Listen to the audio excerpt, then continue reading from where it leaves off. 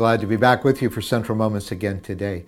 We are looking through the book of Ecclesiastes about where, quote unquote, under the sun, we can find meaning in life. And of course, Solomon will not be able to find it anywhere, but he's been trying.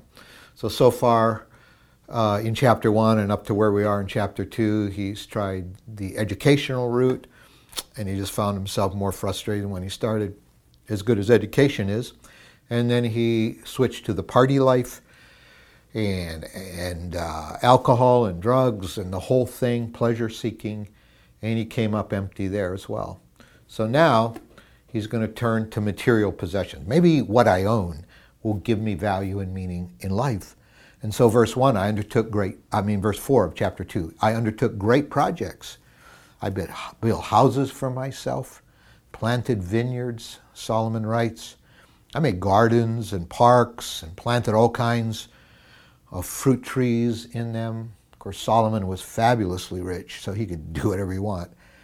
He said, I made reservoirs to water groves of flourishing trees. I bought male and female slaves and other slaves who were born in my house.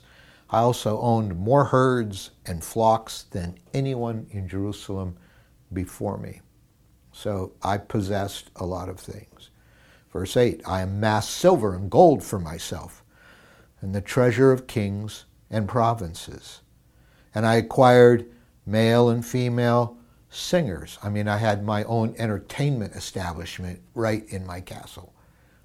And here's sexual conquest, which we know became Solomon's downfall.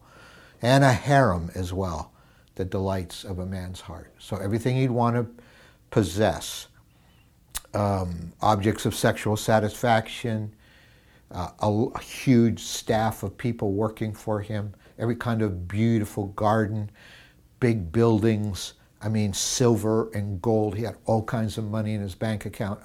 He went at it all. And where did that end him up? Well, in verse 15, then he said to them, watch out. Oh, this is of course Jesus. Jesus, just to anticipate the conclusion, Jesus said, watch out. Be on guard against all kinds of greed, for life does not consist in an abundance of possessions. So Jesus is very upfront saying, I could have told you ahead of time where Solomon was going to head up here, because the value of your life and the meaning of your life does not consist in what you own. You're not a more valuable person just because you wear expensive jeans. And don't ever, Jesus is saying, let your investment manager determine your value. Because life does not consist in the abundance of possessions. Ephesians 5, verse 5, Paul says, for of this you can be sure, no immoral, impure, or greedy person. Then he elaborates on greedy. Such a person is an idolater. You're an idol worshiper, you're greedy, because you're looking at objects rather than serving God. Now, none of them have inheritance in the kingdom of Christ and of God. It says the same thing in Colossians 3, verse 5. Put to death, therefore, whatever belongs to your earthly nature, sexual immorality, impurity, lust, evil desires, and, there it is, greed, which is idolatry. The problem with materialism is, first of all, it does redefine the meaning of life. The meaning of life is not found in anything you own. It locks us, materialism locks us into an earthly value system where things become what we value.